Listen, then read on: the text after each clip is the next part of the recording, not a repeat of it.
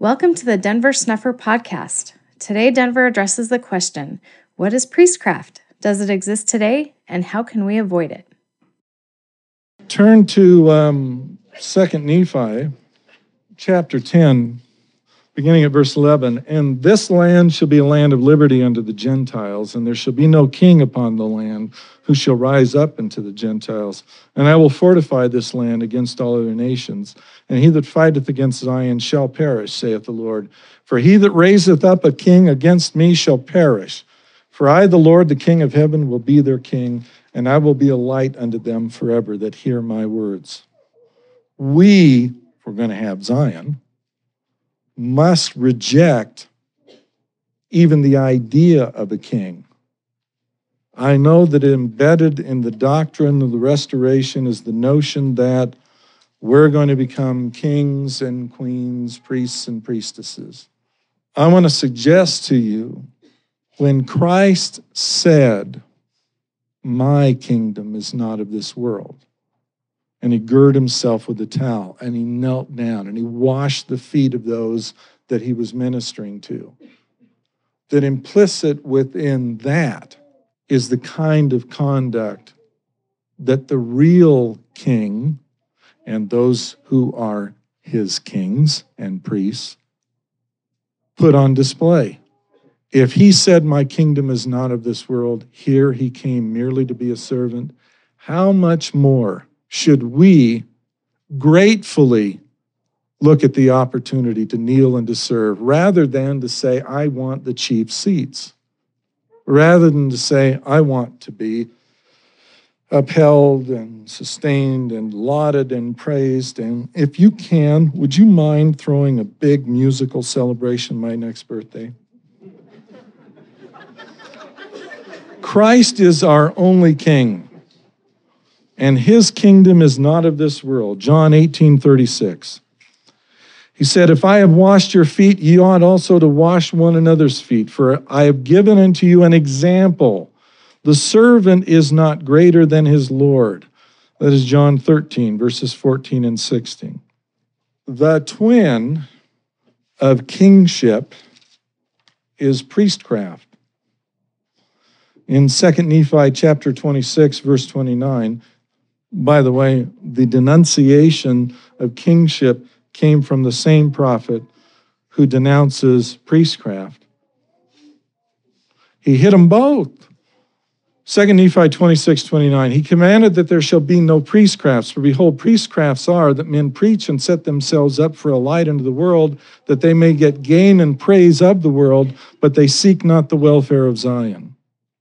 The twin of kingship is priestcraft, and the purpose of priestcraft is to set themselves up that they may get gain. It's not that they set themselves up for a light unto the world, but they set themselves up for a light unto the world that they may get gain. We have enough Gentile leaders.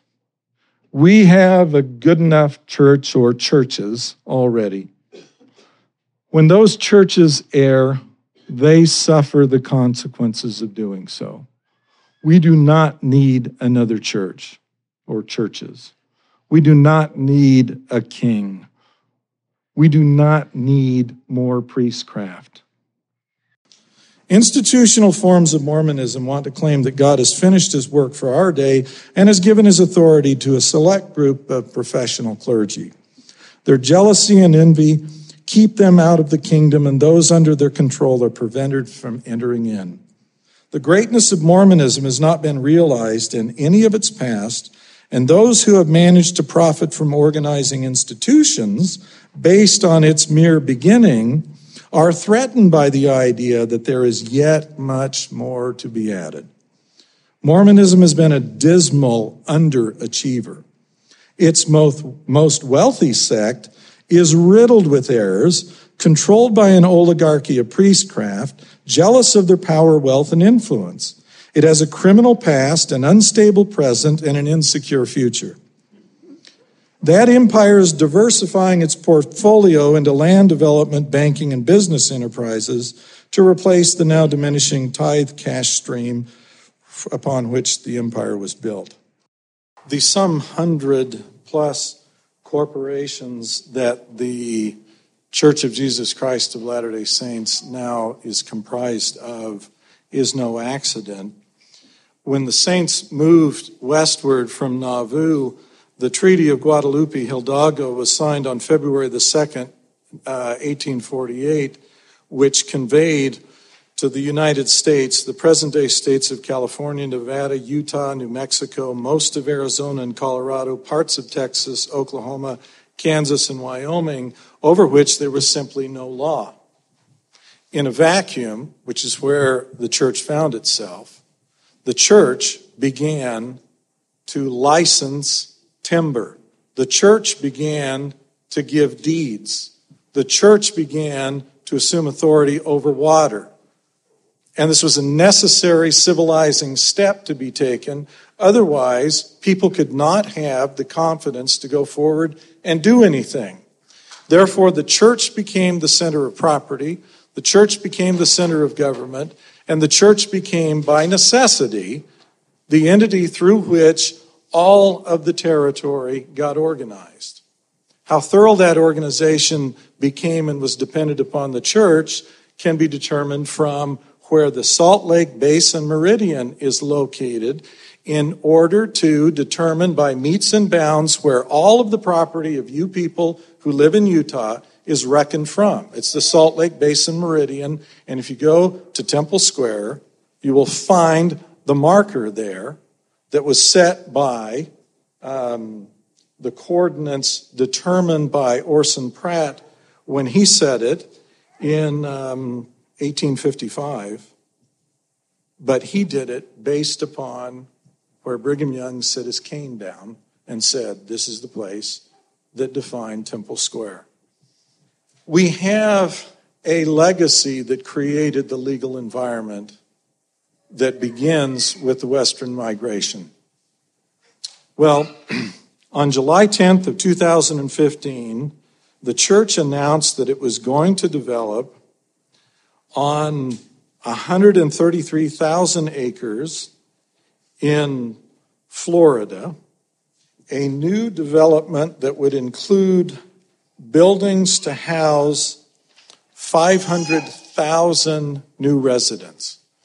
To give you an idea of how big that project will be, it would require you to take all of the populations of Salt Lake City, West Valley City, Provo, and West Jordan together in order to come up with residential housing for 500,000 people.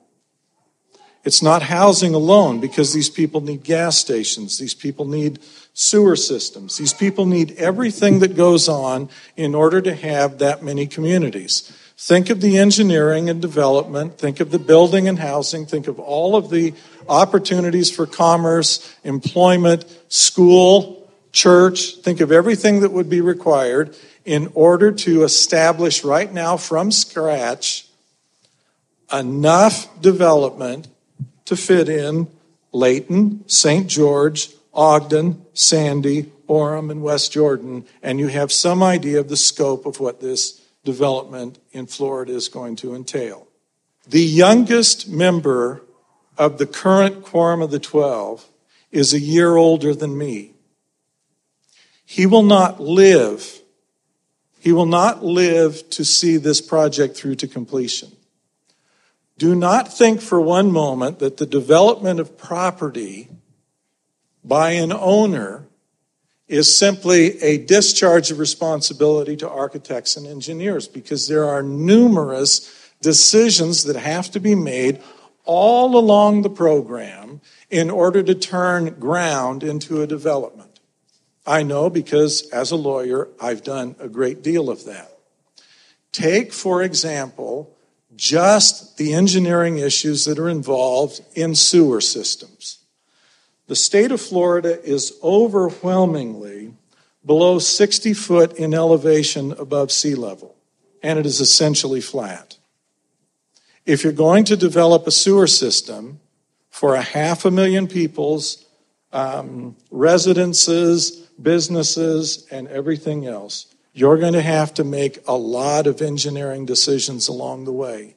There is no architect, there is no engineer that's going to assume that responsibility. They're going to require the owner to assume the responsibility and to answer all of the questions, which means you're going to be babysitting a development for the next 50 to 65 years in order to see it through to completion. Now, as an example of how decisions made early on occupy the attention of the First Presidency and the Quorum of the 12, I want to read you from some minutes in January of 1891, a meeting of the First Presidency and the Quorum of the 12. It's held at the Gardo House because the temple would not be completed until 1893. Between the time of it beginning and the time of the temple being completed, the First Presidency and Quorum of the 12 met in the Gardo House. These are minutes taken by one of the members of the 12, Abraham Cannon. January 23rd, 1891, 11 a.m. At this hour, I went to a special quorum meeting at the Gardo House. Present, Wilford Woodruff, George Cannon, Joseph F. Smith, Lorenzo Snow, Franklin D. Richards, Franklin M. Lyman, John Henry Smith, Heber J. Grant, and myself. The question of the sugar industry was discussed, and each expressed his view of the matter. President Woodruff was very anxious to see it established and felt it was a matter which should interest and engage the attention of all. Joseph F. Smith felt that a success should be made of this labor because of the evil results which would follow a failure of our endeavor. And then they go on from there, ultimately deciding, and in light of the hour, I'll spare you those minutes, ultimately deciding to go forward with it, in part because one of the large Gentiles in the valley predicted the church would fail in it, and the church didn't want him to be vindicated, so they decided they were going to get into the sugar industry. Now, if you go forward, 40 years later, the decision to start the sugar industry comes back in minutes that I take from the diary of Heber J. Grant on December the 23rd of 1930. George said he thought it would be a mistake. This is George Spencer. George said he thought it would be a mistake for Orville Adams or myself to go on the sugar board. It would create comment that it might not be favorable to the banks. And Brother Ivan seemed to agree with him. I said that it is a church institution and we must save it. Brother Ivan said he was opposed absolutely to the church attempting to save it, that it is not a church institution. I disagreed absolutely with him in my feelings. It is more of a church institution almost than the two banks.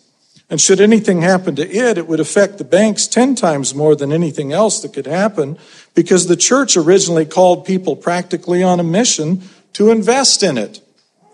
I delivered letters signed by the presidency of the church asking for investments.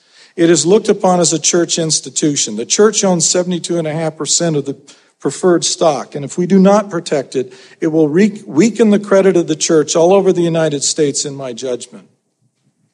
We were jeopardizing not only a great institution, but the credit of the church if anything happened to the sugar company, as it would injure the three banks in which the church is interested: Utah State National, Zion's Saving Bank, and Utah Savings and Trust Company, 10 times more than if they were put up a lot of money and actually sustain a loss. So now, in order to protect the credit of the church and the banking institutions, the sugar enterprise that was undertaken needed to be bailed out and needed to be supported. But that's not all. The issue of sugar and the sugar industry affected even general conference talks. Okay? This is on April the 5th of 1932. Brother Lorenzo Elgren called and made an appeal to me, as he is representing a big candy company, that in my conference talk, this is the church president's proposed conference talk, that in my conference talk, I do not discriminate against the candy people. He told how many carloads of beet sugar they thought they bought for candy, and that McDonald's and Sweets used a lot of cane sugar, that the company he represents is 4 or 5 times as big as both of them and has never bought anything but beet sugar, thus sustaining home industry. I told him I would forget to make a strong appeal for home manufacturing, although I said, Brother Elgren, it would really be better for the people if you could not sell any candy here because it would furnish that much more employment. So he dropped out of his general conference address anything that related to the sugar industry and home industry. Well, if you think that the meetings of the Quorum and the 12 involve something that you believe Jesus would want to attend, President Woodruff, this is on April the 3rd of 1899. These are minutes from the Secretary to the First Presidency, L. John Nuttall. President Woodruff called up the misunderstanding between Brother Moses Thatcher and George Q. Cannon on the Bullion, Beck, and Champion Mining Company matters, which he wished to have settled. I read all the correspondence between the parties and President Woodruff since this affair was brought up by Brother Moses Thatcher on December 3rd of 1888. After which the brethren spoke, Brother Cannon having submitted a very fair proposition for settlement. Brother Thatcher was very persistent in his views. The matter was left over to give Brother Thatcher time to examine Brother Cannon's position. Each of them expressed themselves as not having any feeling against each other so strong but what they can attend to the general business before the council. Well, as you go through the minutes of the First Presidency and the Quorum of the 12, what you learn is that corporate enterprise that the church has found itself owns the church. You can't have a multi-billion-dollar business enterprise and neglect it. Those 105-plus corporations demand attention, and they receive attention. This is a Thursday meeting in the temple on December 28th of 1893. In the afternoon was at the temple till 5 o'clock. There were present at our meeting all of the presidency and brothers Lorenzo Snow, Franklin D. Richards, Francis M. Lyman, Heber J. Grant, and myself. George Gibbs was clerk. The matter of purchasing a coal mine in Iron County and the constructing of the railroad to the Pacific coast was next considered. Father made a statement of his labors in the East recently and said it was proposed by the manufacturers of the rails and so on that the church endorsed the bonds of the proposed road, in which case they will bring 30% more in their sale than if they are placed on the market unendorsed. The proposed coal mine purchase is a mine owned by Wood and Jensen near Cedar City, and which contains an inexhaustible quantity of coal. The price proposed is $32,000 for a section of coal, but it is believed that a little reduction can be got on this figure. The whole matter was fully discussed, but it was becoming late. We adjourned till tomorrow. The next day, all were in attendance today who were here yesterday. It was decided that the presidency be authorized to take all necessary steps to carry the project through to successful completion, whether this means the using of church funds for this purpose or the endorsing of the bonds so as to place them on the market and obtain the highest price for them. The business of the church is business. The ownership of the kingdom requires that the kingdom be maintained. And if your kingdom is of this world, then the worldly concerns related to your kingdom necessarily require your attention. At the end of the day, one of the product lines of the Church of Jesus Christ of Latter-day Saints, which is owned by the corporation of the president of the Church of Jesus Christ of Latter-day Saints, one of the product lines is the religion called Mormonism. That religion can underperform and not produce the revenue stream in tithing that you would like it to see. That's a good revenue stream because from it, all revenue is untaxed. The way to stimulate that revenue stream is to get out in general conference and to talk about the necessity for increasing the performance of that part of the product line. But if it underperforms consistently, you can always diversify by investing in and improving, well, for example, a mega mall and a condo project, an office and retail space in Salt Lake City and City Creek, or in Philadelphia, as they decided to do, or a massive project like the one that is currently done in Florida. But when you undertake those projects, it's going to require the continual babysitting by the First Presidency and the Quorum of the 12. It's going to occupy, as it has for nearly 2 centuries, the minutes that are held, or the meetings that are held in the Thursday get-together of the brethren. You could get a group together and you could unanimously vote out all of the leadership of the church, and Thomas S. Monson could lock all of the chapel buildings and lock all of the temples and say, okay, go ahead, but I own it all. He would own everything. There would be nothing that Mormons would take ownership of themselves, but they couldn't even use the name the Church of Jesus Christ of Latter-day Saints because it is a mark that is owned by the corporation, the president. There is one owner, there is one member, and he owns everything. And it is always the senior most member of the Quorum of the 12. And he owns everything. And it's not subject, the words were up there. He put them on the board. It's not subject to a vote or approval by anyone. If he's mentally unable to serve, then it moves on to the next who is senior most. They never dispossess him because of the ability to keep going. There's only one Mormon. In the early church, everything was done through conferences. At every conference that was held, someone was elected by common consent to preside at the conference. Usually, if Joseph Smith was there, they elected him, but they could have elected anyone. If a conference invited everyone, it was called a general conference. If instead of inviting everyone, it was for a specific area, then it was some kind of local conference. They'd elect someone. Then that someone would conduct the business. It would all be done by common consent, and anyone that had any business could bring it up, and anyone that had any complaints or suggestions could bring it up, and if anyone needed to be disciplined, they could bring it up. And the purpose of the conference was to take care of the business, to make sure that the community was cohesive and that issues were dealt with. They even used conferences to get revelation. One of the brethren early on wanted to know whether or not he should go on a mission moving to Missouri.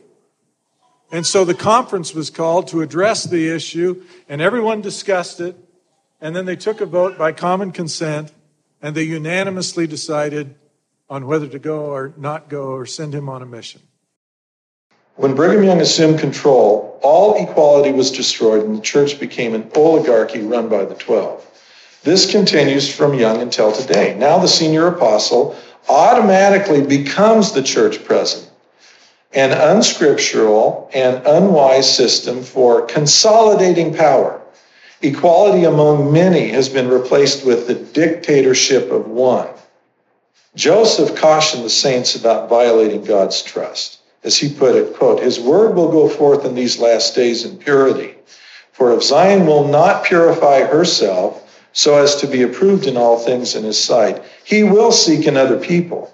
For his work will go on until Israel is gathered. And they who will not hear his voice must expect to feel his wrath." Unquote. That's in the Teachings, page 18.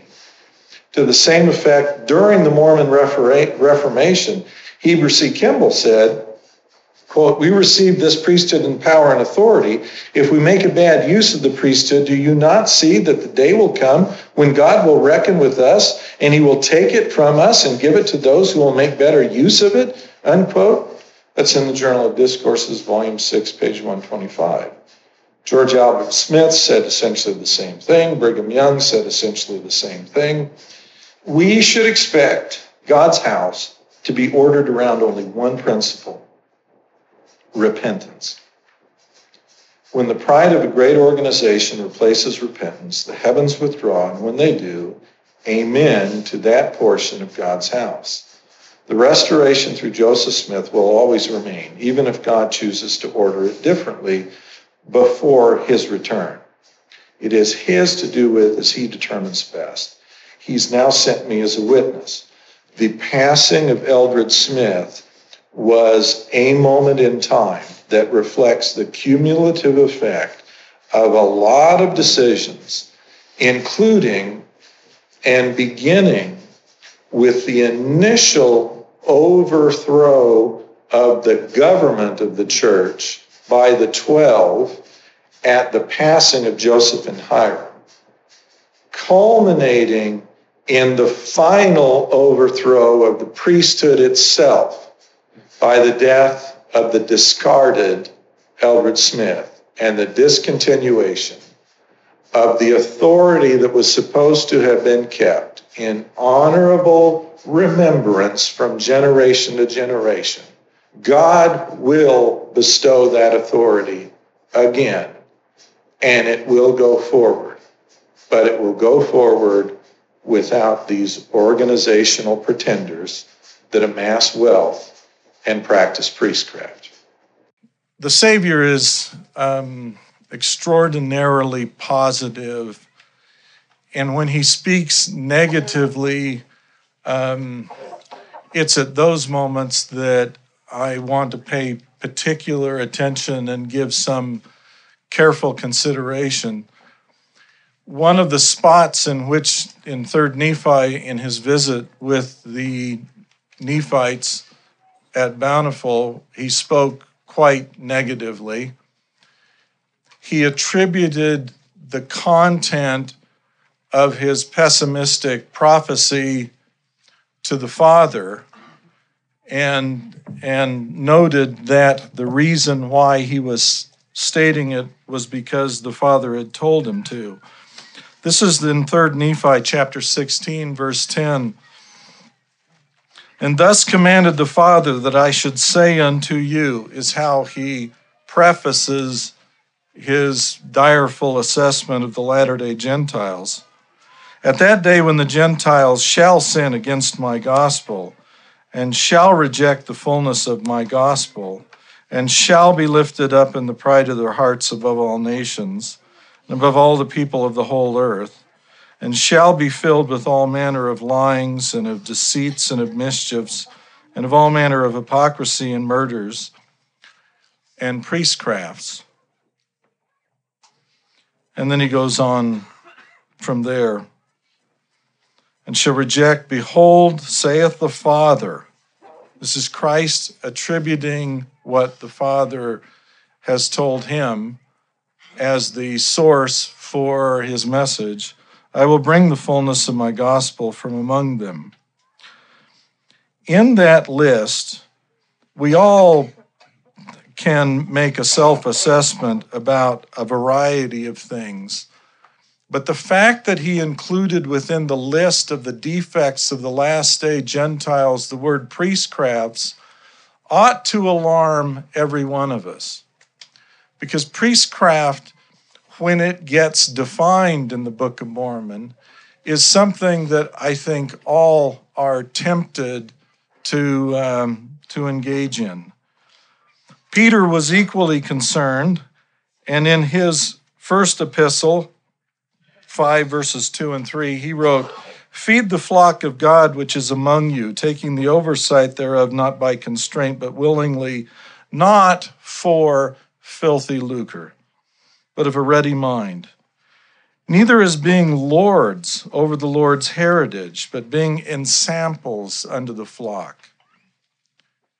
It's not appropriate that someone should collect money from the flock, nor lord it over the flock.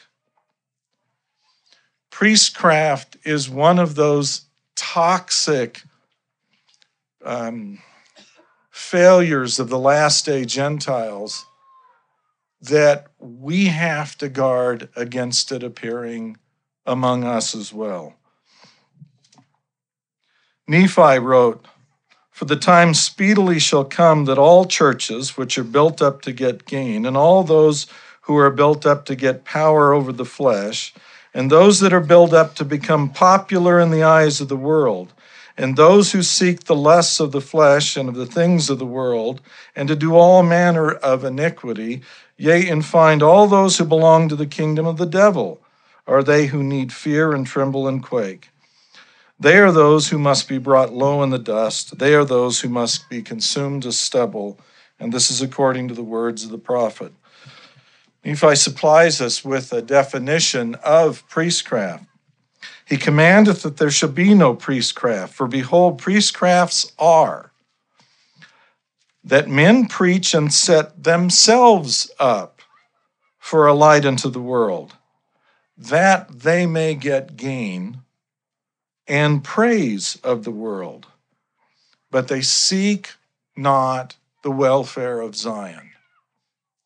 There is something so toxic about the practice of priestcraft that I want to flip the normal approach to this topic and not focus upon how we see it being practiced by others, but to use it rather as a check on what we do and how we approach the gospel of Christ.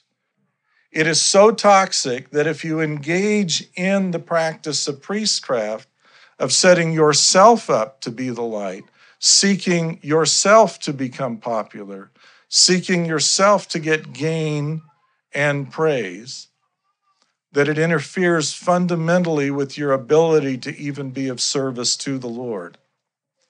Tithes ought not be used to support a man. Tithes ought be used to help the poor and the weak and the infirm. There is enough and to spare, according to the revelation given to Joseph Smith, but only if the purpose for which the tithes are paid are satisfied first, not to enrich men. I would dare not participate in a ministry in which service and sacrifice wasn't compelled. I wouldn't dare do that. There's a hardness that is associated with taking pay for what you do. There is an arrogance that sets you above the flock. It is better to pay than to receive tithes and offerings. It is better to give than to take. We got an extensive warning. Moroni, reflecting upon what the predicament of the Gentiles would be in the last days, in Mormon chapter 8, and this is Moroni who's talking, beginning at verse 32. Yea, it shall come in a day when there shall be churches built up that shall say, Come unto me, and for your money you shall be forgiven of your sins. O you wicked and perverse and stiff-necked people, why have you built up churches unto yourselves to get gain? Why have you transfigured the holy word of God, that you might bring damnation upon your souls? Behold, look ye unto the revelations of God, for behold, the time cometh at that day when all these things must be fulfilled. Behold, the Lord hath shown unto me great and marvelous things concerning that which must shortly come at that day when these things shall come forth among you. Behold, I speak unto you as if you were present, and yet you are not. But behold, Jesus Christ hath shown you unto me, and I know your doing, and I know that you do walk in the pride of your hearts. And there are none save a few only who do not lift themselves up in the pride of their hearts, unto the wearing of very fine apparel, unto envyings and strifes, and malice and persecutions, and all manner of iniquities. In your churches, yea, even every one have become polluted, because of the pride of your hearts. For behold, ye do love money, and your substance, and your fine apparel, and the adorning of your churches, more than ye love the poor and the needy, the sick and the afflicted. He makes no exception for some Latter-day Church. He makes no exception for some Latter-day organization. There may be those who are the humble followers of Christ that are mentioned with some frequency in the Book of Mormon, but they're never mentioned in a congregational setting. They're never mentioned in an institutional setting. nor is the gathering that is to take place in the last days ever an institutional gathering. Christ himself said it would be one of a city, two of a family. He did not say one of an institution. There is no such thing, and the Book of Mormon preaches against it. And we are just as vulnerable to that misapprehension as are any other group of people. It is our relationship to and our connection with God that matters. And you form that not through me or through some other man, and not through the groups to which you belong. The groups to which you belong are a place to render service. They're a place where you can sacrifice to help others. And I don't care if that group is Methodist, Presbyterian, Latter-day Saint, or one of the fellowships that have been organized.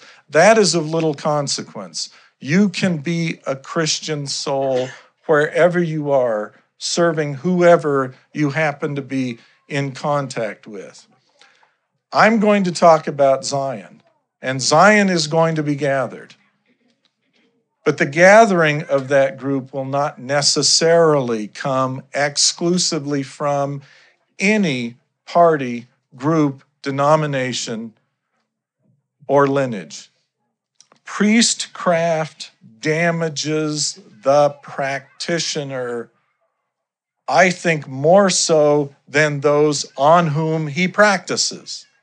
I don't see how you can destroy equality and injure and grieve the Spirit by holding yourself up as a light and interfering with the work of the Lord in bringing about Zion, and not suffer the greater loss. The things of heaven were never intended to be given into the hands of men so that they might profit from them. We are expected to sacrifice for God. A religion that does not require sacrifice is a religion that will not produce faith.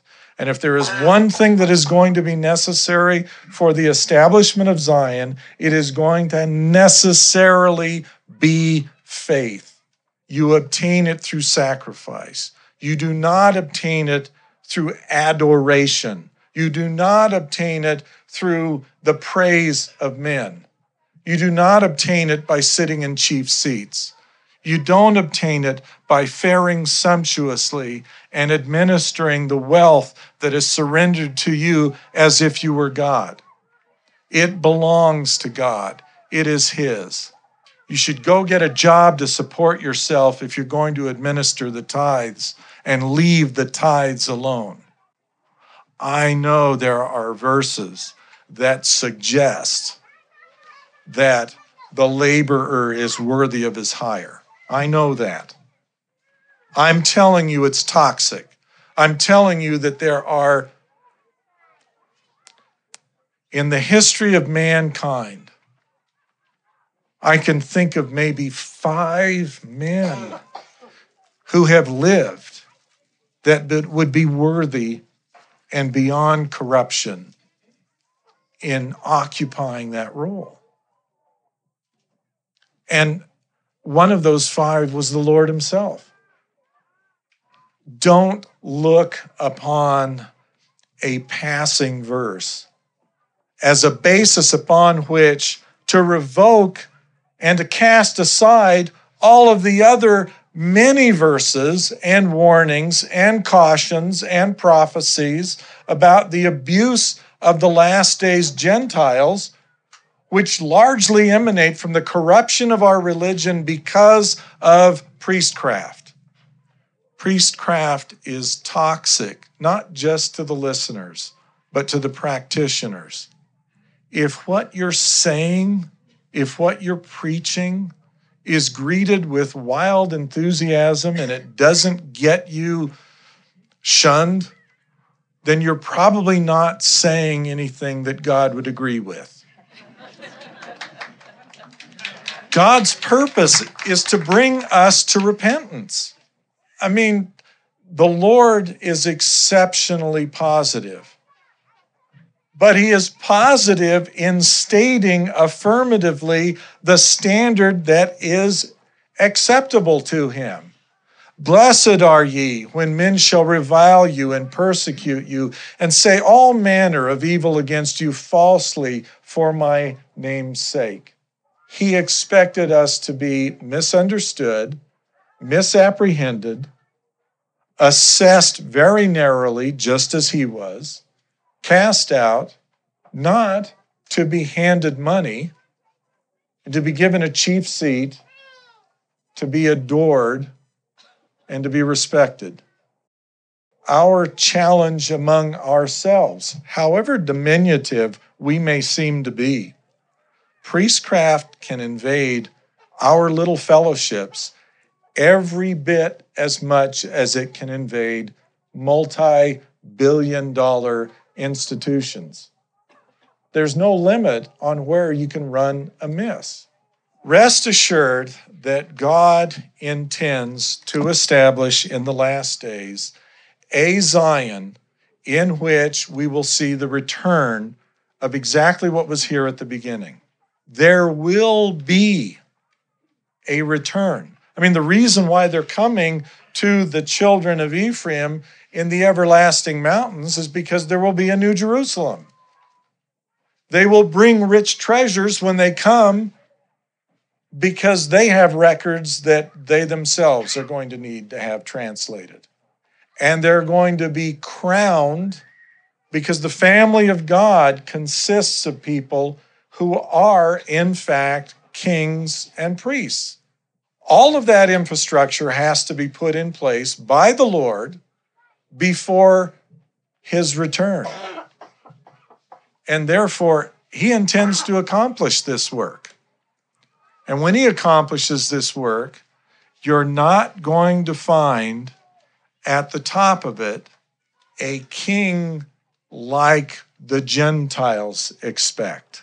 You're going to find something or someone or some group who are meek and lowly, who are rather more like our Savior than the kings who ruled during our Savior's day.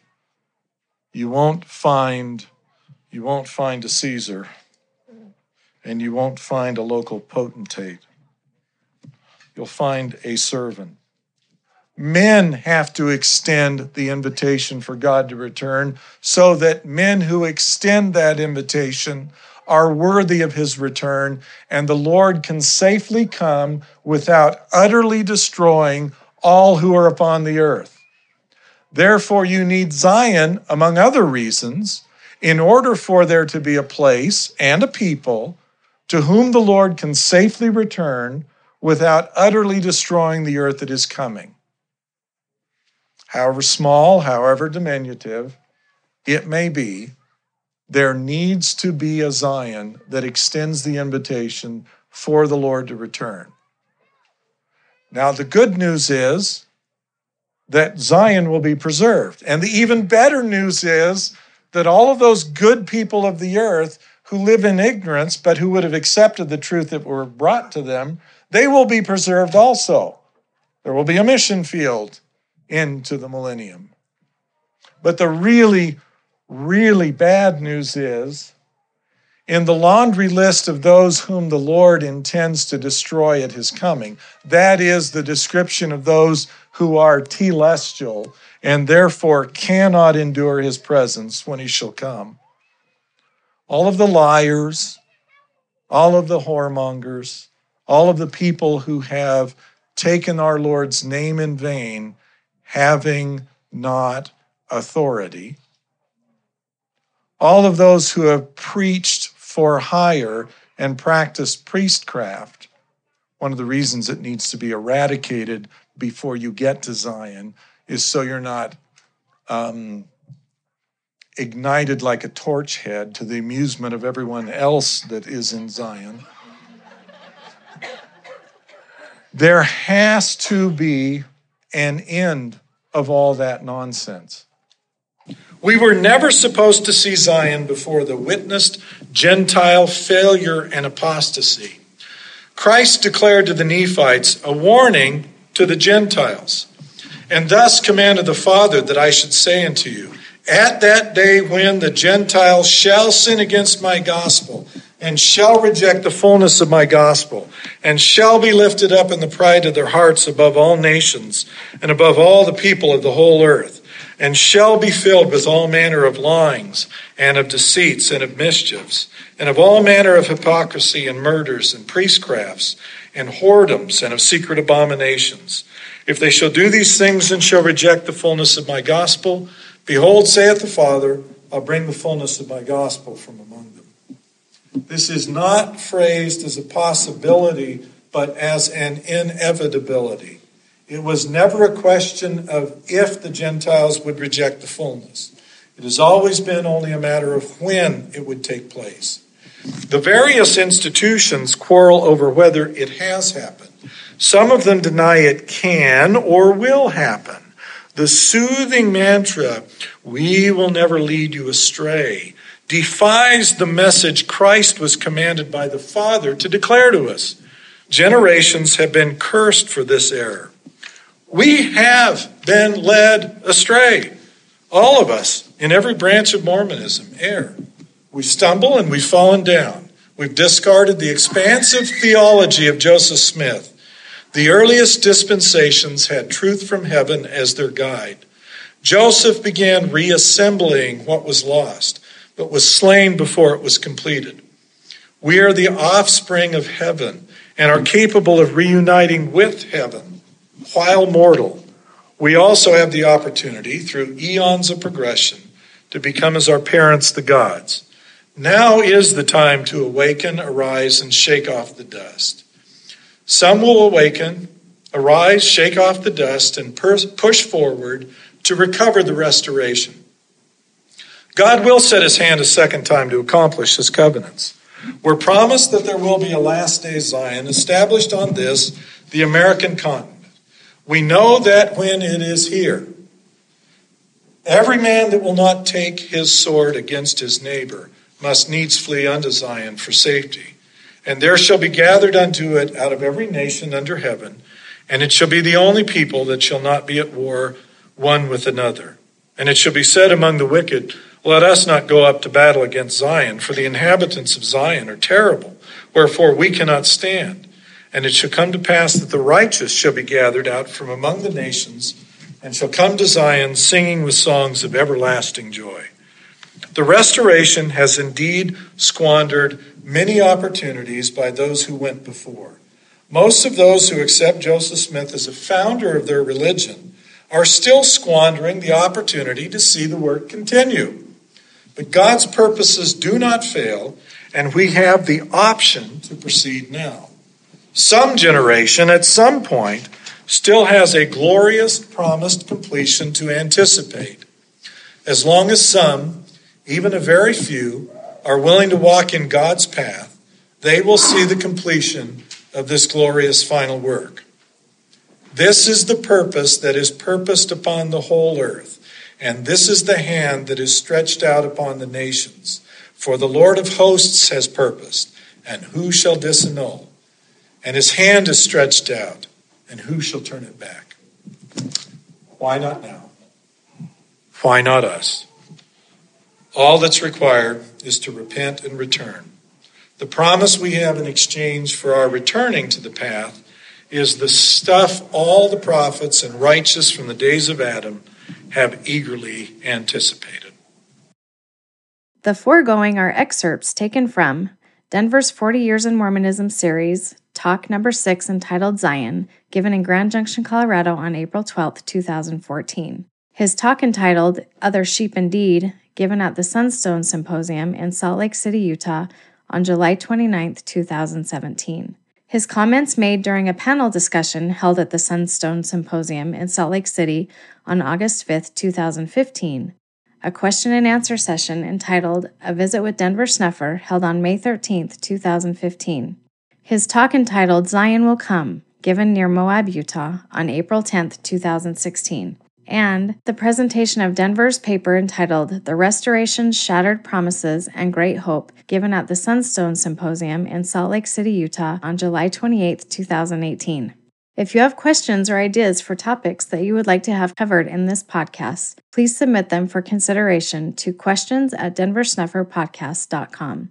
You can request baptism by visiting bornofwater.org. A complete collection of Denver's talks, lectures, and papers are available to download free of charge at restorationarchives.com. This podcast is a volunteer effort produced under the direction of Denver Snuffer. We hope you'll share it with everyone interested in learning more about Christ, the coming Zion, and the restoration of authentic Christianity now underway in our time.